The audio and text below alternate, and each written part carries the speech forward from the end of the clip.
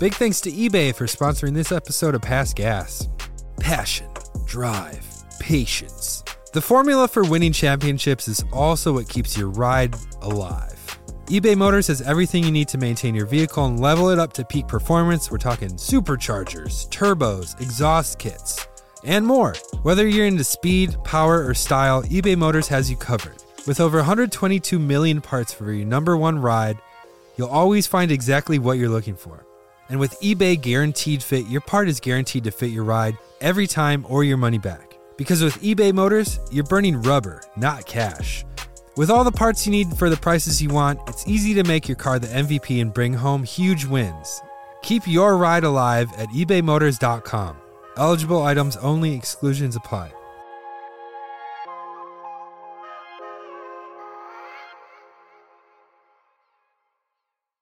Angie has made it easier than ever to connect with skilled professionals to get all your jobs projects done well. I absolutely love this because, if you own a home, it can be really hard to maintain. It's hard to find people that can help you for a big project or a small. Well, whether it's in everyday maintenance and repairs or making dream projects a reality, it can be hard just to know where to start. But now all you need to do is Angie that and find a skilled local pro who will deliver the quality and expertise you need. Angie has over 20 years of home service experience, and they've combined it with new tools to simplify the whole process.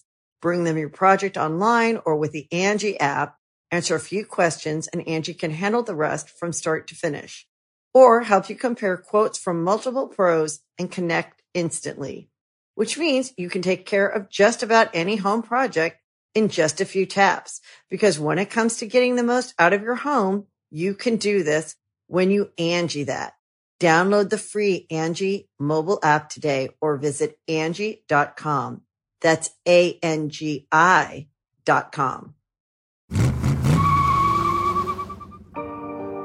On a dry September morning in 1935, legendary driver Sir Malcolm Campbell sat in the cockpit of his famous 27-foot-long Bluebird. As black smoke poured out of the exhaust pipes of the Royal Blue Speedwagon, Campbell gave a wave to the crowd that had gathered to see him drive one final time. Unable to hear their cheers over the deep rumble of the 36.7-liter V12 Rolls-Royce engine, he turned his attention to the 12 straight miles that sat in front of him. The most decorated and experienced straight-line speed driver at the time had never seen such a unique landscape before. Shaped by nature's hand, it was as flat as a frying pan, as smooth as a bathtub, and covered in several feet of dense, weathered salt. It was the perfect location for his retirement party. Having broken the world land speed record 8 times in his career, Campbell had come to the Bonneville Salt Flats in Utah to seek one last record: to become the first person to drive 300 miles per hour on land. He had recently hit a career high of 276.8 miles per hour just 6 months earlier in Daytona Beach, Florida. Afterwards, fellow speed legend Ab Jenkins told Campbell that if he really wanted to reach 300 miles, he should ditch the sands of Florida and embrace the salt of Utah. So he obliged. While Campbell was there to break a record, he had no idea he was about to start a movement. Centuries before it would be coined the speed capital of the world, the Bonneville Salt Flats sat patiently waiting for human beings to catch onto its secret powers. Until 1914, there seemed to be little use for 40 square miles of uninhabitable land covered by 147 million tons of the salt found on most people's dinner tables. But once the modern-day car was invented and organically integrated with humanity's curiosity for the impossible, the Salt Flats would become the go-to spot for speed. Sir Malcolm Campbell was running out of time. To pursue a land speed record, a driver must complete 2 attempts in 1 hour, and Campbell had just 8 minutes left. He took off, as a cloud of salty dust followed his Bluebird into the endless white horizon. 100 miles per hour quickly turned into 200 mph, and then 250. Campbell focused his attention on controlling his violently shaking car. So by the time he checked the speedometer again, he couldn't believe his eyes. He had reached 301.1 miles per hour, the first person to ever do it. This astonishing feat grasped the world's attention. What was once a secret was now widely known. The Bonneville Salt Flats were the fastest place on Earth. How were the Salt Flats formed to begin with? Why are they so amazing for speed trials? And are they impervious to the effects of climate change? Today we'll find out This is the Bonneville Salt Flats. Past Gas Podcast. It's about cars, it's not about sports. You're doing Bonneville this year, right? Yes, in 2 weeks. In 2 weeks, you're going to drive at Bonneville? Yeah. You're licensed and everything? Well, we'll be getting my license. You knew it was soon when he looked at his watch. Yeah. So what are you driving? We have a quote-unquote 32 Roadster. Uh-huh. It's in the C-Gas class, I want to say. We're running a Chevy engine. It's making, I want to say, around 400 to 500 horsepower. I'm not exactly sure. But yeah, we're trying to go 200 miles per hour. Not likely that we'll be able to do that this year because of just like I have to get licensed. So that means we're going to be spending most of the week getting my licensing passes. So like 100 miles an hour, 130, 150, blah, blah, blah. And then we can go for 200. So you need a license to drive 200? Yes. Yeah, they won't just let you show up and just go for it because Who, the salt police? the Salt Police or the SCTA, the Southern California Timing Association that runs Bonneville Speed Week. It's very rigorous because, you know, they don't want people, you don't want people dying at this event because then that'll draw scrutiny, of course. I don't know. Racing was better when everyone died all the Yeah, time. I like when everyone died better. So looking forward to it. So your dad, Scott, me and Joe's best friend, Yes. built a car, and he's going to put his son in it. Go 200 miles an hour. Yeah. That's a cool ass dad. Yeah, that's the coolest dad. I love Scott. Shouts to Scott. So yeah, that should be fun. It'll be really also, hot. a little tidbit, the shop that helped build your engine is the same shop that my homie Chachi goes to. And Chachi is the person I bought my first car in LA from. Weird little connection. All Weird. us. But so the shop that he took his 240 to get ITBs on his L20 or L24, while he was there, I don't know, somehow struck up a conversation. Oh, interesting. And they were like, yeah, we're building an engine for Nolan from Donuts Whoa. car. I did not know that. Yeah. Wow. Tascadero. Tascadero, baby. Tascadero. I'm going up there this weekend actually to I got to bring my fire suit again. We're going to do like last checks on like fitment, driver fitment, me fitting in the car. Yeah. And like making sure all the controls are like dialed in, that I can reach them. This has kind of been in the works for years now. We got the car from our friend Dean, who passed away a few years ago. My dad started working on the car before Dean passed away. And this car in particular, like Dean had run out at the Salt Flats with our crew chief, Smokey Allerman. And Smokey's been helping us again this time around. So it's kind of like a tribute to Dean. And also, my dad's always wanted to run out at Bonneville. His cousin, Jeff, had a Bonneville car that he's been running for years now. So it'll be like a cool kind of like Sykes thing to go out there. Yeah. Yeah. I love cool Sykes things. Yeah. So, but the closer we get to it, the more of like the reality of it setting in is like, oh, we're going to be out in the salt for like a week. Yeah. Yeah, in August. It's going to be hot as Bring some balls. Jergens, dude, please. Please bring some Jergens. Yeah. Please SPF up. I will SPF Please up. hydrate. Please. I'm going to bring just all long sleeve shirts, really. And just remember that you and Scott love each other. Yeah. Even if you don't hit 200 miles per hour, still your dad, still going to love you. Yeah, don't kick a stool at him, please. I won't. I'm going to be chill. Cool. Yeah, it's going to be gnarly. It's a live range out there, you know? Yeah, it's very cool. Stuff can happen, you know? Bonneville Salt Flats are one of the coolest things in motorsports. Yeah. I think. And I'm really excited to dig in today. Yes. My name is Nolan. I'm joined by my co-hosts, James Pumphrey. Give me back my son! And Joe Weber. Salt off of Slime's back. And this is Past Gas. This week we're talking about Bonneville Salt Flats. Yeah, man, this is where all the speed records these days are set. There's some other places you can go really fast, like El Mirage. That's kind of the only one I know that's not Bonneville. But Bonneville, Where's El Mirage? That's in Southern California, like deep in the Mojave Desert. Yeah, it's a dry lake bed as well, but it's all dirt. It's not salt. So it's a bit of a different experience. We're going to be getting some salt fever, baby, this week. Going to be feeling the crunch of salt under our toes as we dive into the history of not only the speed records, but the place itself.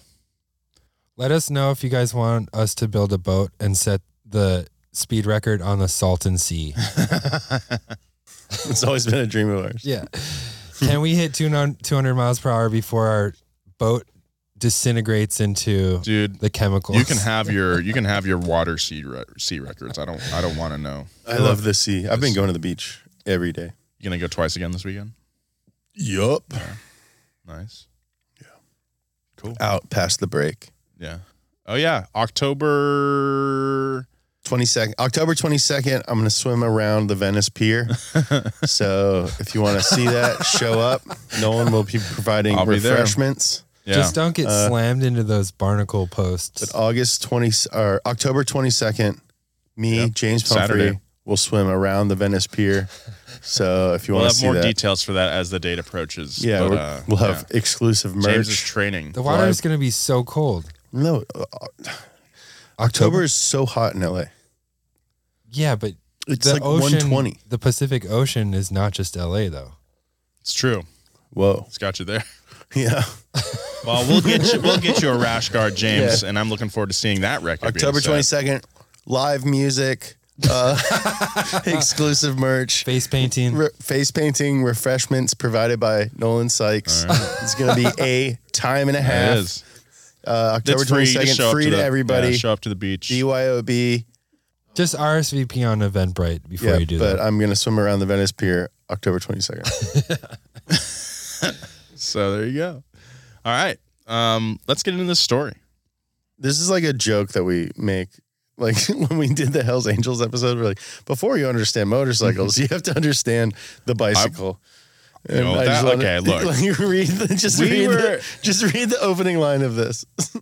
Around 16,800 years ago, in America's Great Basin, there is a body of salt water as large as Lake Michigan. It took up almost the entirety of western Utah. But something strange happened to the pluvial lake. A sudden event, one that still has scientists stumped, caused the lake to drain into southern Idaho. That is crazy that it happened. That's pretty recent. Mm-hmm, yeah. Yeah. As far as like Earth history goes, that is actually very recent. It's pretty recent. What was left of I was still doing improv. What was left was the Great Salt Lake in the east and 96,000 acres of hard-crusted potassium, magnesium, lithium, and sodium chloride, aka table salt, in the west. Over time, nature's steamroller, a mixture of water and wind, slowly shaped the surface into a perfectly flat layer of salt crystals. The geological miracle became remarkably diverse and rich with microenvironments. For example, there were desolate areas in the center where the thick salt made it impossible for plants and wildlife to thrive. But the outer edges had ponds and wet marshes with vast amounts of life. Through the course of human history... Salt life. I thought it was a mistake in the script. That's great. Through the course of human history, many different kinds of peoples had settled and explored near the area. There's evidence that indigenous peoples adapted to live close to the flats around 10,000 years ago. However, more recently, it was explored by a group of mountain men led by Jim Bridger in 1824 and again by Captain John C. Fremont in 1845. The following year, the Bonneville Salt Flats would have its first brush with fame. Captain? Is he just like making them drag a boat through this? You can be a land captain. He can be a land captain. Yeah, land captain. Land captain, like an army guy? That's what I'm going to name my son. Captain? Land Captain Pumphrey. Well, that's like Jason Lee like named his son Star Captain or something like that. Oh, Pilot. Really? Oh, Star Pilot, yeah. Yeah. Yeah, I'm going to name my son Land. His middle name's going to be Captain. Land captain. You can name him Landon. No, just Land. I'm going to live in Venice. Yeah. After following Fremont's path, a 23-year-old Lansford Hastings, another early explorer, came to the conclusion that the flats were a perfect shortcut to California. Later that year, the Hastings Cutoff, as it became known, would play a critical role in the infamous Donner Party tragedy. Despite having never been tested before, the Donner Party decided to take the newly discovered shortcut. To learn more about the Donner Party, last podcast on the left has a really great excellent episode on Very that. good. Shout out to Last Pod. Last Pod. They lost 4 wagons and oxen in the marshes on the outskirts of the flats. This set them back an entire month.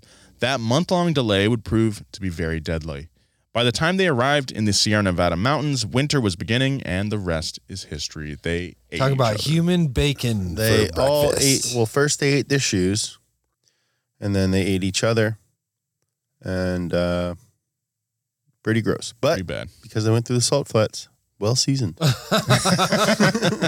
Yeah, imagine eating a shoe that's been walking through the salt flats. Oh, yum. Yummy, yummy.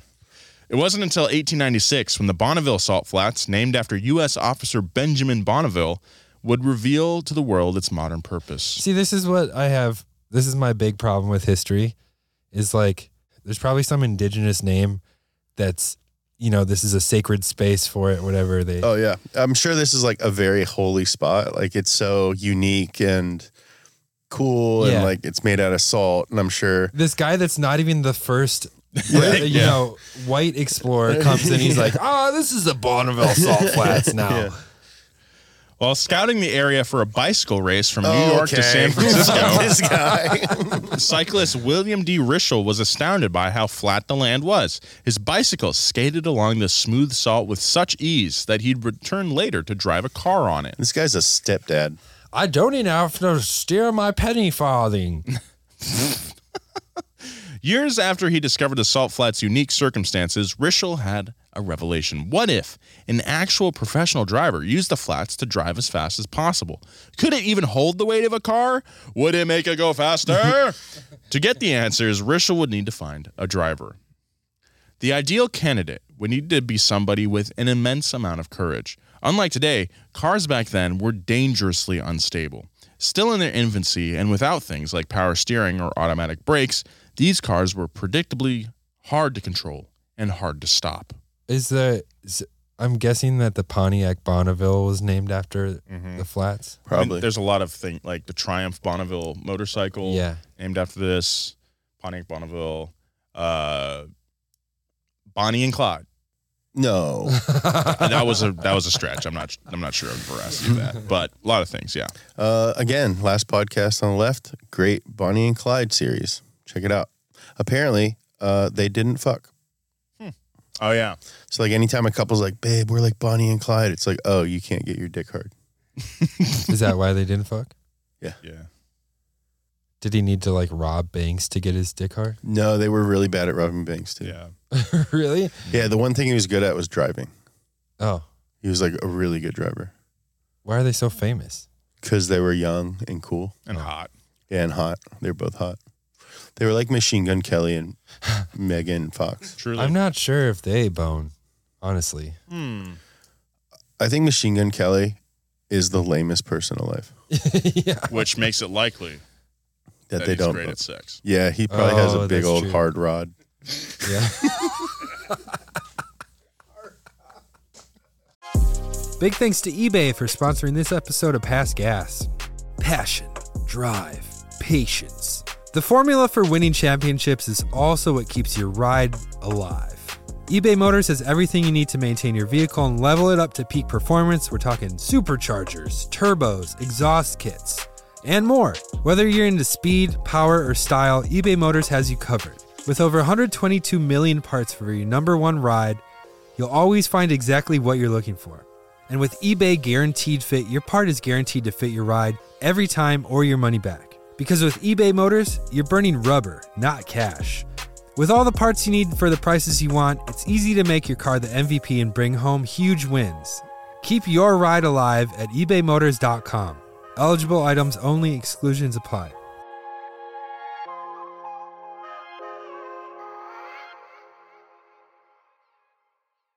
The Angie's List you know and trust is now Angie, and we're so much more than just a list. We still connect you with top local pros and show you ratings and reviews, but now we also let you compare upfront prices on hundreds of projects and book a service instantly.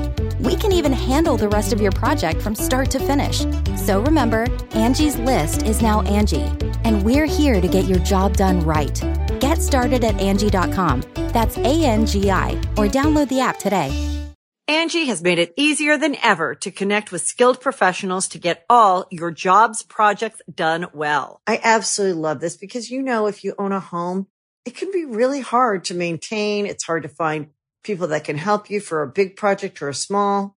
Well, whether it's in everyday maintenance and repairs or making dream projects a reality, it can be hard just to know where to start. But now all you need to do is Angie that and find a skilled local pro who will deliver the quality and expertise you need. Angie has over 20 years of home service experience, and they've combined it with new tools to simplify the whole process.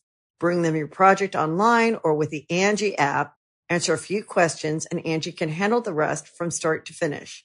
Or help you compare quotes from multiple pros and connect instantly, which means you can take care of just about any home project in just a few taps. Because when it comes to getting the most out of your home, you can do this when you Angie that.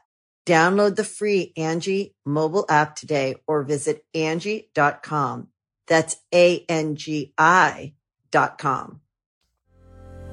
We'll be right back with more of this story, but first, a word from our sponsors.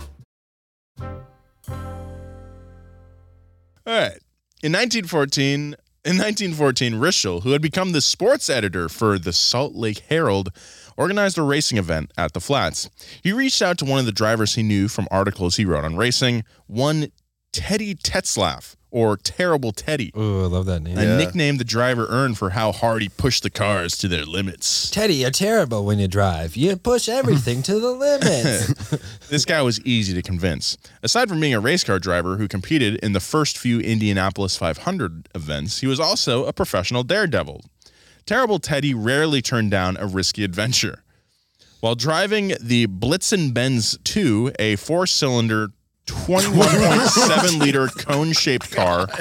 What? Dude, it's like coffee can. But four cylinders. But like bigger. Like the pistons are Huge, yeah. So each one is like 5 and some like change. manhole covers. 5-liter cylinders. Damn. Whoa. That thing must have sounded really cool. Dude, that's like one Faygo and one Coke. Yeah. Terrible Teddy drove the car to hit an unofficial world record of 141.73 miles per hour.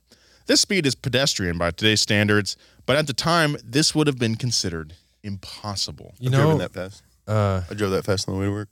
Whoa, dude. Where? Sepulveda? Salt Flats. When you were reading the intro, they didn't have like radar guns back then. Mm-mm. So how... You got a time between the two distances. Time. Yeah. Okay. Math. You got to do math. A simple maths. They had Einstein there with his chalkboard. Yeah, like they did. dweeb. The reason that they started doing records is because Einstein was born. It's like they did horse stuff when Isaac Newton was alive, and then he died. Yeah. And then... Well, a horse is falling because he did the gravity thing. Yeah. They're like, how fast can a horse fall onto salt? And then he died, and they were like, well, we don't know what to do now. And then Einstein was born, and they were like, oh, cool, we should do this again. So what is it about the Bonneville Salt Flats that make it so fruitful for speed? Well, to start, they're one of the flattest places on Earth. Mm-hmm. So flat, in fact, that one can actually see the curvature of the Earth. Whoa. If the goal is speed, then it's advantageous to not fight against gravity. The salt flats are also insanely smooth. There are a few divots, bumps, or holes that could spell doom for a driver. The flats are 12 miles long, which give a vehicle plenty of room to accelerate to peak speeds, as well as enough time and space to eventually stop, which is very important. And if there's one fault in the flats, it's stopping. The smooth surface doesn't provide the same traction as asphalt, so cars often skid for several miles before coming to a standstill. I've heard it described that it's more like driving on ice, the feel of it. Whoa. Yeah. Because it's like dusty. Yeah, it's like a fine layer of salt on top. Yeah. You're really just sliding around And you're not launching from a standstill like you do in drag racing. You're supposed to take like the first mile or so to get up to speed, because otherwise you're going to be spinning your tires and ruining your tires, but also ruining your chance of going as fast. Are there special tires that you need? There's like salt flat tires. They're very skinny. It's not like drag tires again, because you're not launching, so you don't need a lot of grip from a standstill. But also they need to be narrow enough so they don't like get bogged down. Yeah, you don't want to like hydroplane or saltroplane. I think they're about, I want to say, definitely skinnier than my computer here. I think ours are about like this wide, which is about 10 inches. They're like BMW probably like 8 i3 to 10 tires. inches, I want to say, wide. Wow. And slicks. They're slicks. Yeah, they have some grooves in them, but like they're more like slicks, yeah. Think of like the front tires on a drag car, like slicks like that, yeah. Finally, and perhaps most importantly, there's a thread of moisture that likely kisses the surface of the hard salt. This prevents the tires from overheating at high speeds, and a significant problem when driving on other planes like sand. Interesting. Put all these ingredients together, and you get a speed stew for hungry drivers around the world to dine on. Do they spray it, or is it a natural No, I think it's just, moisture? It's like dew. I think we're going to get into it a little later, but there is moisture in the salt underneath. There's like the layer of salt, and then there's bedrock or the soil under. There's groundwater underneath the salt. I think that's where that comes from. We'll get into it later, and they're trying to mine that moisture. There's something underneath the salt that's more valuable than the salt. Oh, probably lithium. Dinosaurs. And what Joe said. Lithium. Oh, for batteries? That's what's destroying the salt flats in, was it Chile? We're mining them. Yeah, for batteries. I'm going to get those tasty dinosaur eggs. Yeah. It's like a Dutch, what is that? Not Dutch egg. Century egg? Oh, Scotch egg. Scotch egg. No, Scotch egg is a hard-boiled egg wrapped in sausage and fried. A century egg is one that's buried. Yeah. A century egg or a tea egg is, it's like an old-ass egg. Fermented. Both are delicious. Have you had it? You've never had one. Yeah. No way. It's not actually 100 years old. Was it at one point? No. I mean, they're like 3 months old. You had it? Oh, that's still so old. Yeah. It's like a pickle. Where'd you get it? Oh, a fancy restaurant? Yeah. I used to go to a lot of like prefixed menu dinners. I love those. You don't have to think about anything. That's the main benefit. I just turn off and gobble up. Turn into non-gobble up. After terrible Teddy Tetzlaff's historic drive in 1914, it would take many years before other drivers would make the trek to western Utah. Year after year, record chasers bounced back and forth between more traditional driving locales in Europe and Daytona Beach. That is until Utah's own Ab Jenkins decided to make the flats his personal speedway. Intrigued by both speed and endurance, Ab Jenkins wanted to go as fast as possible for as long as possible. Don't we all? During the late 20s and I'm not here for a long time. I'm here for a good time. But I'm not having any fun. During the late 20s and early 30s, Jenkins used the salt flats as a playground to test the limits of his body, as well as his famous 21-foot-long car known as the Mormon Meteor. Why did you say his body like that? I don't know. It was funny. The Mormon Meteor was unique in that it had the chassis of a 1935 Duesenberg Model J, Mr. J, modified to hold a V12 Curtiss Conqueror aircraft engine. The chassis was durable for long distances, and the Conqueror engine pumped out 400 horsepower. Whoa. During the early 30s? That's a lot. Jenkins reached global acclaim after driving on the flats for a world record of 25 and a half hours, with an average speed of 135.57 miles per hour.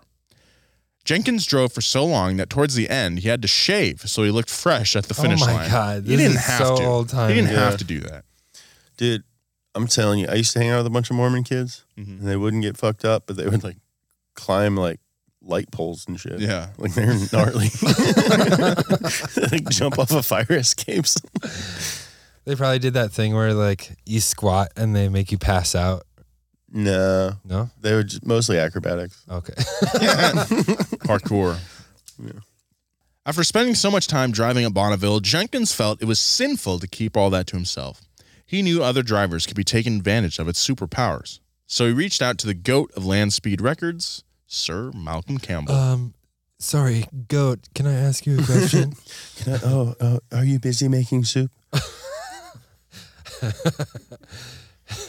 Campbell was already world famous, having broken 8 land speed records between 1924 and 1935.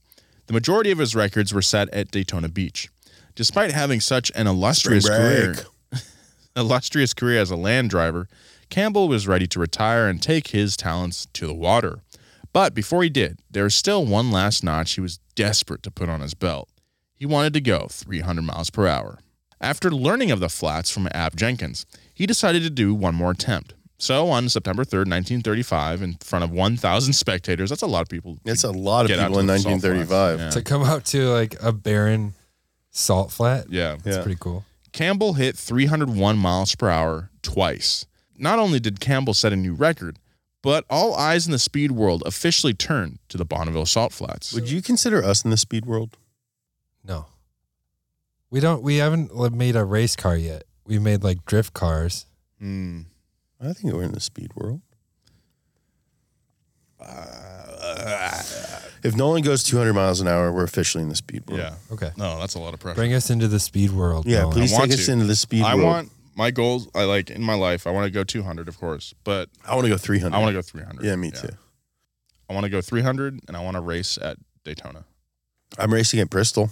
You are Mm-hmm. I just got an email about it. nice. Yeah. What'd it say? You're racing at It's a- Bristol.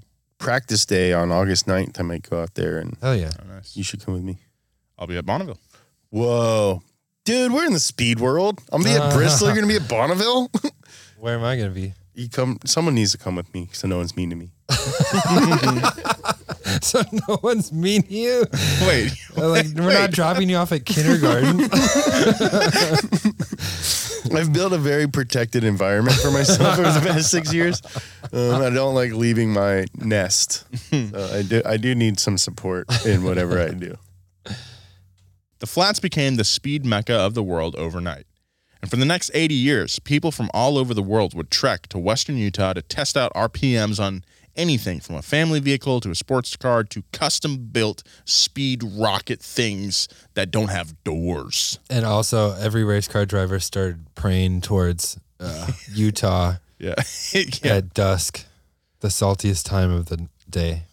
Technological advancements in the early 1960s introduced a new variable in the equation for land speed. The Afrons brothers, Art and Walt, as well as rival Craig Breedlove, had separately figured out a way to attach a jet engine to a vehicle. The fellow pioneers in the next evolution of going really fast also became intense competitors, fighting to put their names at the top of the record books. Breedlove drove the Spirit of America, which was a 3-wheeled, narrow vehicle with an F-86 Sabre jet engine in the back that needed multiple parachutes to stop. This is a plane without wings. Basically, yeah. Isn't that sick? Yeah. Oh, it's so cool. Art Afrons used a top-secret jet engine made by General Motors for the F-104 fighter to power his famously unsightly-looking green monster car. That thing's dope, too. Can't tell it's green, though. It's in black and white. Yeah, it looks like a jet engine with wheels. That's so sick. Looks like a wiener. It looks like Peter Griffin's wiener car. During a 13-month span in the mid-60s, Breedlove and Afrons passed the world record for land speed back and forth to each other. How play. Their powerful jet engines were regularly hitting over 500 miles per hour. God, in the 60s? And as much as fun that might sound in theory, it was also an emotionally grueling process and probably It very doesn't terrifying. sound fun at all. Yeah. I bet they were so mean to their wives. Aside from the potential danger of crashing or having a jet engine explode while sitting on top of it, the setting of the salt flats themselves often felt unnerving. Afrons once explained, You feel all alone when you're on the salt. You look down at that emptiness and it's just eerie as hell. It makes me uneasy. He sounds like Orville Peck a little bit. Yeah, that's a like that's an audio recording from back in the day. I'm ready to like look into the void out on the salt. Dude, I'm so stoked for you. Yeah. I'm going to go to, while you're at the salt, I'm going to be at Bristol. Yeah. And I got a target on my back. I think someone's going to put me in the wall. You better fight back, James. Yeah, I I better. almost called you Jeff for some reason. No, that's my race car driver name. Yeah. Jeff. Race car Jeff. Jeff Pumphrey. El Jefe. Jeff Race Car Pumphrey. Jeff F. Pumphrey. James, you got to fight out there, dude. 3 Fs in Don't a take row. shit from anybody, dude. Yeah, listener, I'm racing on August 4th at Bristol. No, September 4th. September 4th at Bristol in the Bristol 1000 with Cletus McFarland and a bunch of other YouTubers. Some Crown Vics. In some Crown Vics, my number is going to be 7 million. And I think that, I'm going to die. No, don't say that. Yeah, I'm going to Earnhardt. Don't put that out. No. You guys are going to be going like 60 miles per hour. I'm going to Amelia Earnhardt.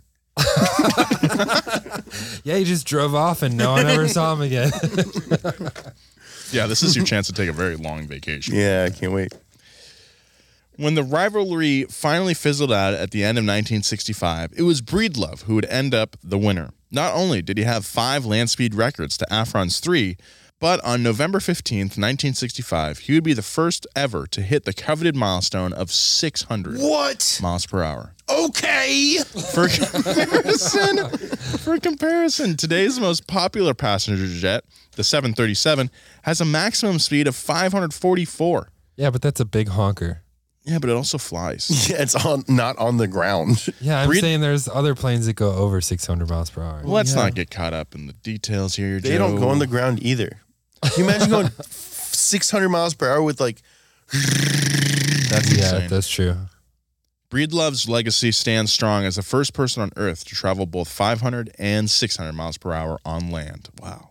Jeez. That's so fast. That's That's like- so fast, dude. That's so fast. It's like whoosh, whoosh, whoosh, woosh. You know? yeah, it's like Yeah. yeah, it's like that. It's that fast. Like you'd go like cross, like You go so fast that like your pupils start going outwards. right, like your perspective Yeah. would just be like so foreign. Yeah. Like I can't even imagine what the world looks like going 600 miles per hour. You have on to there. focus like a mile in the distance. I can only run like 35 miles an hour. Yeah. Yeah, to put that in perspective. That's like Yeah. faster than Tyreek Hill. Yeah, I'm faster than him. Shortly thereafter, in 1970, Gary Gablick would shatter Breedlove's record at the flats. He reached a screaming 630.388 miles per hour, setting a new world record that would hold for almost 13 years. At this point, a whopping 17 world records had been broken at the Bonneville Salt Flats, cementing it as the best place to go fast in the country, if not the world. I think Daytona would be so much scarier. Because it's sand. That is Yeah. wild. Yeah. Yeah. We'll get back to more Past Gas, but right now, a word from our sponsors. The Bonneville Salt Flats, which have been beloved by speedsters and tourists for decades, are rapidly changing. To be more specific, it's withering away. What was once 96,000 acres or 150 square miles of compacted white salt is now only 30,000 acres or roughly 48 square miles. That's a third. In 1960, the famous speedway was multiple feet deep. But as of May 2021, the thickness is now down to 1/4 of an inch. Oh my God. The salt, which used to be as hard as concrete, can easily be punctured. Oh, that's reassuring. Have fun, buddy. Yeah. 90% of the surface of the flats are made of regular old table salt, but it's also chock full of another valuable mineral called potash. Potash is a potassium-rich salt that makes for an effective fertilizer to help plants grow strong and disease-free. Perhaps unsurprisingly, the demand in the agricultural industry has grown significantly over the years. Man, use something else. Yeah. You know? Yeah. I got plenty of potash in my apartment. Yeah, Just I use got mine. a ton. Just hit me up. I got a ton of potash. Yeah. Yeah. I got a bunch in my car. I knock my bubbler out. Take that. The first extraction of potash on the flats started in 1917 during the First World War. Oh, wow. For years, the U.S. had gotten its potash from Germany. But with the two countries at war, the U.S. had to find an alternate source. After the war ended, the U.S. stopped extracting the flats potash until World War II, when Germany acted up again, made it necessary once more.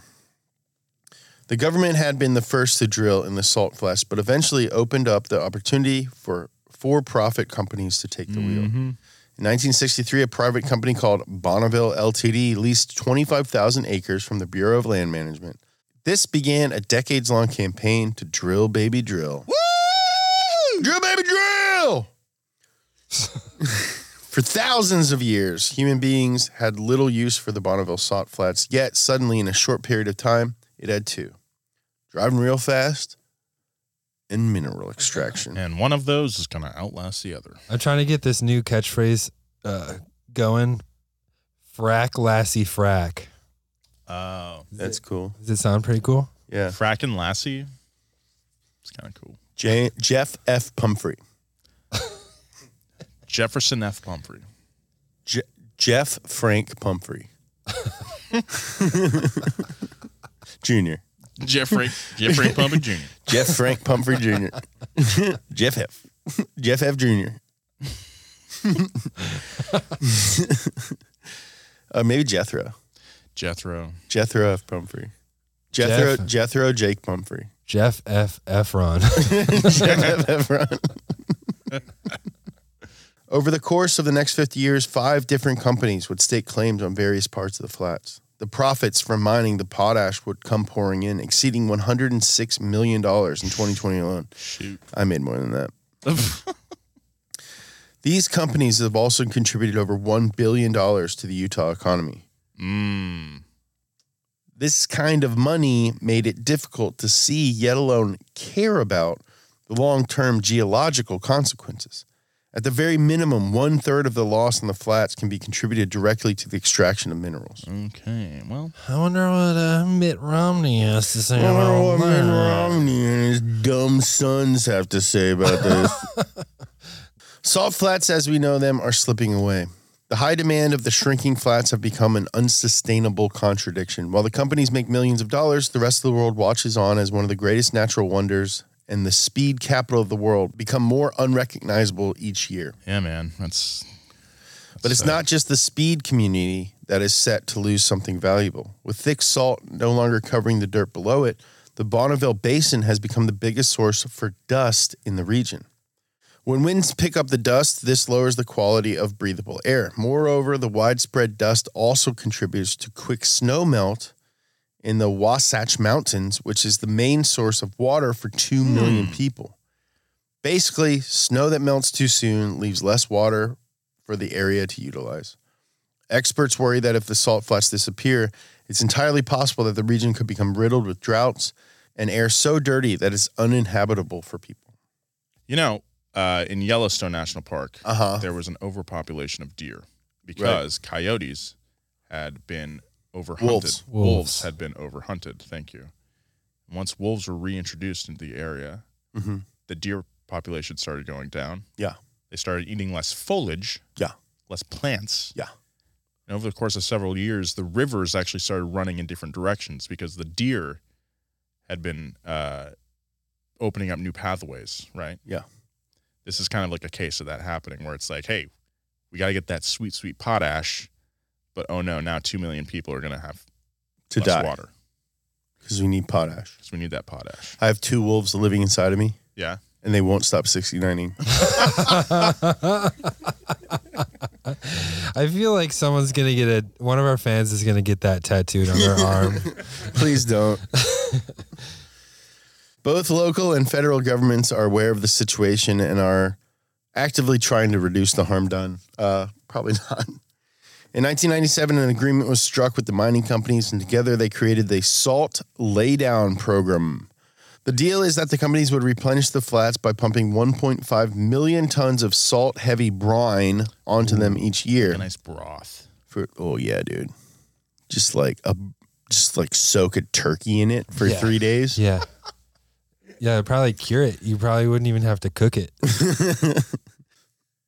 For a short period of time, this method seemed to work. NASA imaging even showed that the flats were growing again. Hey, that's great. But In 2004, when the mining leases were handed over to Intrepid Potash, the company lobbied for the budget to be cut significantly. Once again, more salt was being extracted faster than could be naturally accumulated. As a result, newer aerial images show that the flats are shrinking again. This time, even faster than before. All right, Intrepid. Tweet at Intrepid Potash and just say, fuck you.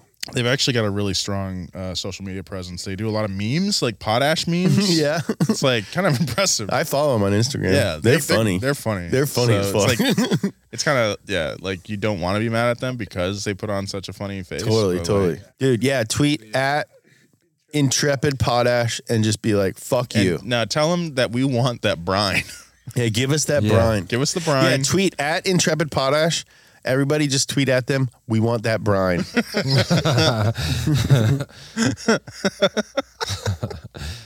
However, the issue of the shrinking flats is finally being treated with the urgency it deserves.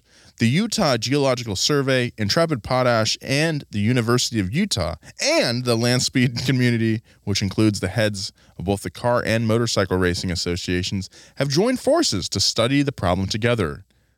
Calling themselves the Save the Salt Foundation, the group is working to raise awareness, money, and ostensibly a whole lot of salt. What do you mean raise awareness? And we know what the problem is. They're sucking too much potash out. Yeah. Quit sucking all the potash out. Give us the brine. Intrepid. Give us that brine, Intrepid. You bitch. Robert P. Jornavaz, the CEO of Intrepid Potash, Bob Jornavaz, fuck you. Give us that brine. Give us that brine. Give us that brine, Bob. Give us the brine. Give us the brine, Bob. The goal of this whole endeavor is simple, to return the salt to the salt flats. However, it's easier said than done. Mother Nature created the Bonneville Salt Flats over thousands of years. There's not a lot of evidence to support the idea that laying down salt will ultimately work. And even if it does work, it'll take many years to get back to its previous state. Well, yeah, things don't happen overnight. Tens of millions of tons of salt have been extracted from the area, and the most they could possibly replace is 1.5 million tons a year. So let's do it. The only way to realistically make that happen is to completely halt all mining extraction from the region. But with Intrepid Potash racking up record profits, it's difficult to imagine that happening anytime in the near future. Give us the brine, Bob. I really love this format of Nolan giving one-word reactions to every single sentence he reads. I'm mad at the situation. Yeah, this is frustrating, especially for someone who's going to be putting his life on the line. Yeah, Robert Got my life P. on the line. Jornavitz. As far as the speed records go, there's still plenty of racing happening on the salt flats today. In fact, with so many different classes and categories of land speed, records are being broken each year. But that's not the only reason the racers come. Both professional and amateur drivers also truck out each year to support the important cause. They congregate to share in their deep affection for the unique area and brainstorm ways of saving it. At the end of every season, when they've gotten their fill of the thrill, everyone heads back home to their corner of the planet to hope that when they return the following year, the flats will still be there. Human beings are creatures of context and masters of manipulating it for their needs. The Bonneville Salt Flats are a perfect example of this. Whoa. A beautiful gift delivered from nature that just so happened to have perfect conditions for driving really fast. Yet humans are also creatures of exploitation and, frankly, have yet to collectively grasp moderation and balance. The Bonneville Salt Flats are sadly a perfect example of this as well. The salt flats have consistently been an important and self-sustaining ecosystem in western Utah for over 15,000 years. It can't be ignored that in the last 100 years, less than 1% of its existence, the flats have changed faster than at any other time in its history. It couldn't be more clear that the culprit of the changes are human activity and interference. This situation feels like a microcosm of the much larger climate change issue. Opportunistic human beings have drained a vital part of the world for short-term material gains without worry of the long-term effects it will have. And time is running out. Just like with climate change, it isn't fully known yet if the damage to the salt flats can be reversed. It's far more likely that over the next 10 years, conditions will deteriorate to the point where racing on the flats is no longer possible. And even worse, the degradation of the area could force up to 2 million people to migrate away from the area altogether. But while the ultimate effects of human intervention on the global environment won't be fully felt for years, Small parts of our world that we've lived in harmony with will continue to be taken away from us. One Bonneville Salt Flats at a time. Fuck, dude. Wow. Yeah, dude. The Earth is a system, and if you mess with things inside of that system, it goes out of balance. Give us the brine. Give us the brine. We want the brine. Give us that sweet, sweet brine. Give us the brine, Bob. Well, that was a intriguing look inside that. I can't wait, dude. I'm like stoked. Yeah. Yeah.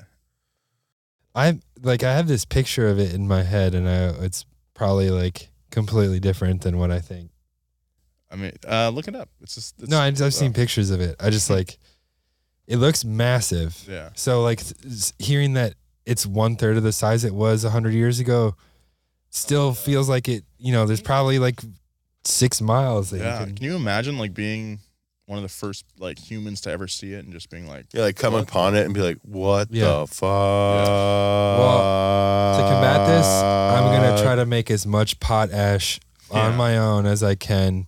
I don't think tonight. you know what that is. No, it's the stuff that's in my bubbler after. Go off, King. All right, we got some fan mail. This is from a past guest listener named Joey Plitzner. Joey Plitzner. Joey Plitz. What's up, boy? Brookfield. What's up, King? What's up, boy? What's up? Brookfield represent. What is up, past gas crew? My name is Joey Plitzner. Pronounce Plitzner from Brookfield, Wisconsin. First, I want to say how good of a job you guys are doing. And I love the show so much. I got my mom hooked on it too. Shout out to Joe's mom. Shout out to Joe's mom, Young Gravy style. I just graduated from college with a degree in mechanical engineering and manufacturing engineering. Very nice. We got a real Congrats, dude. Jeremiah Burton on our hands. Bert.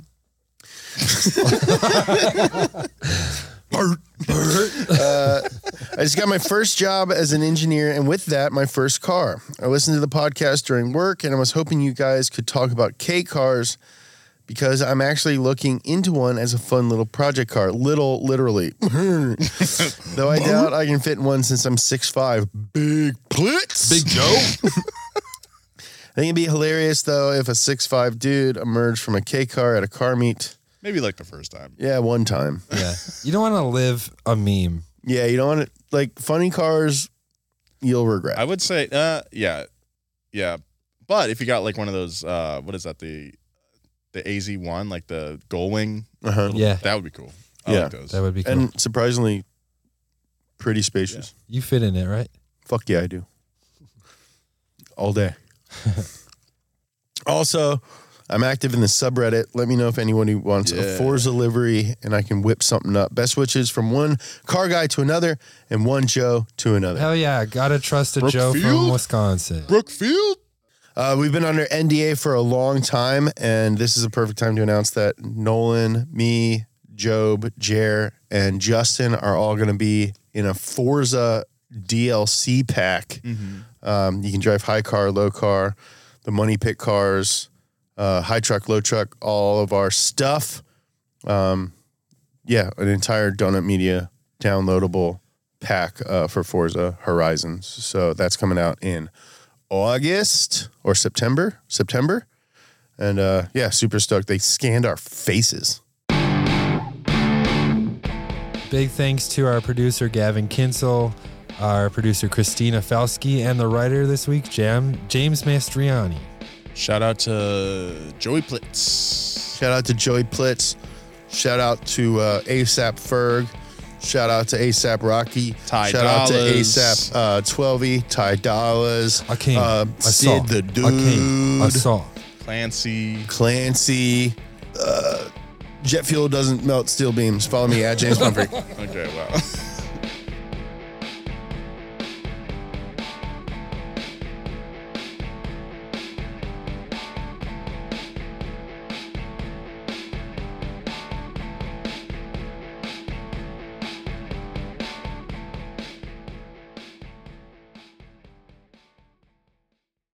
Angie has made it easier than ever to connect with skilled professionals to get all your jobs projects done well. I absolutely love this because, if you own a home, it can be really hard to maintain. It's hard to find People that can help you for a big project or a small.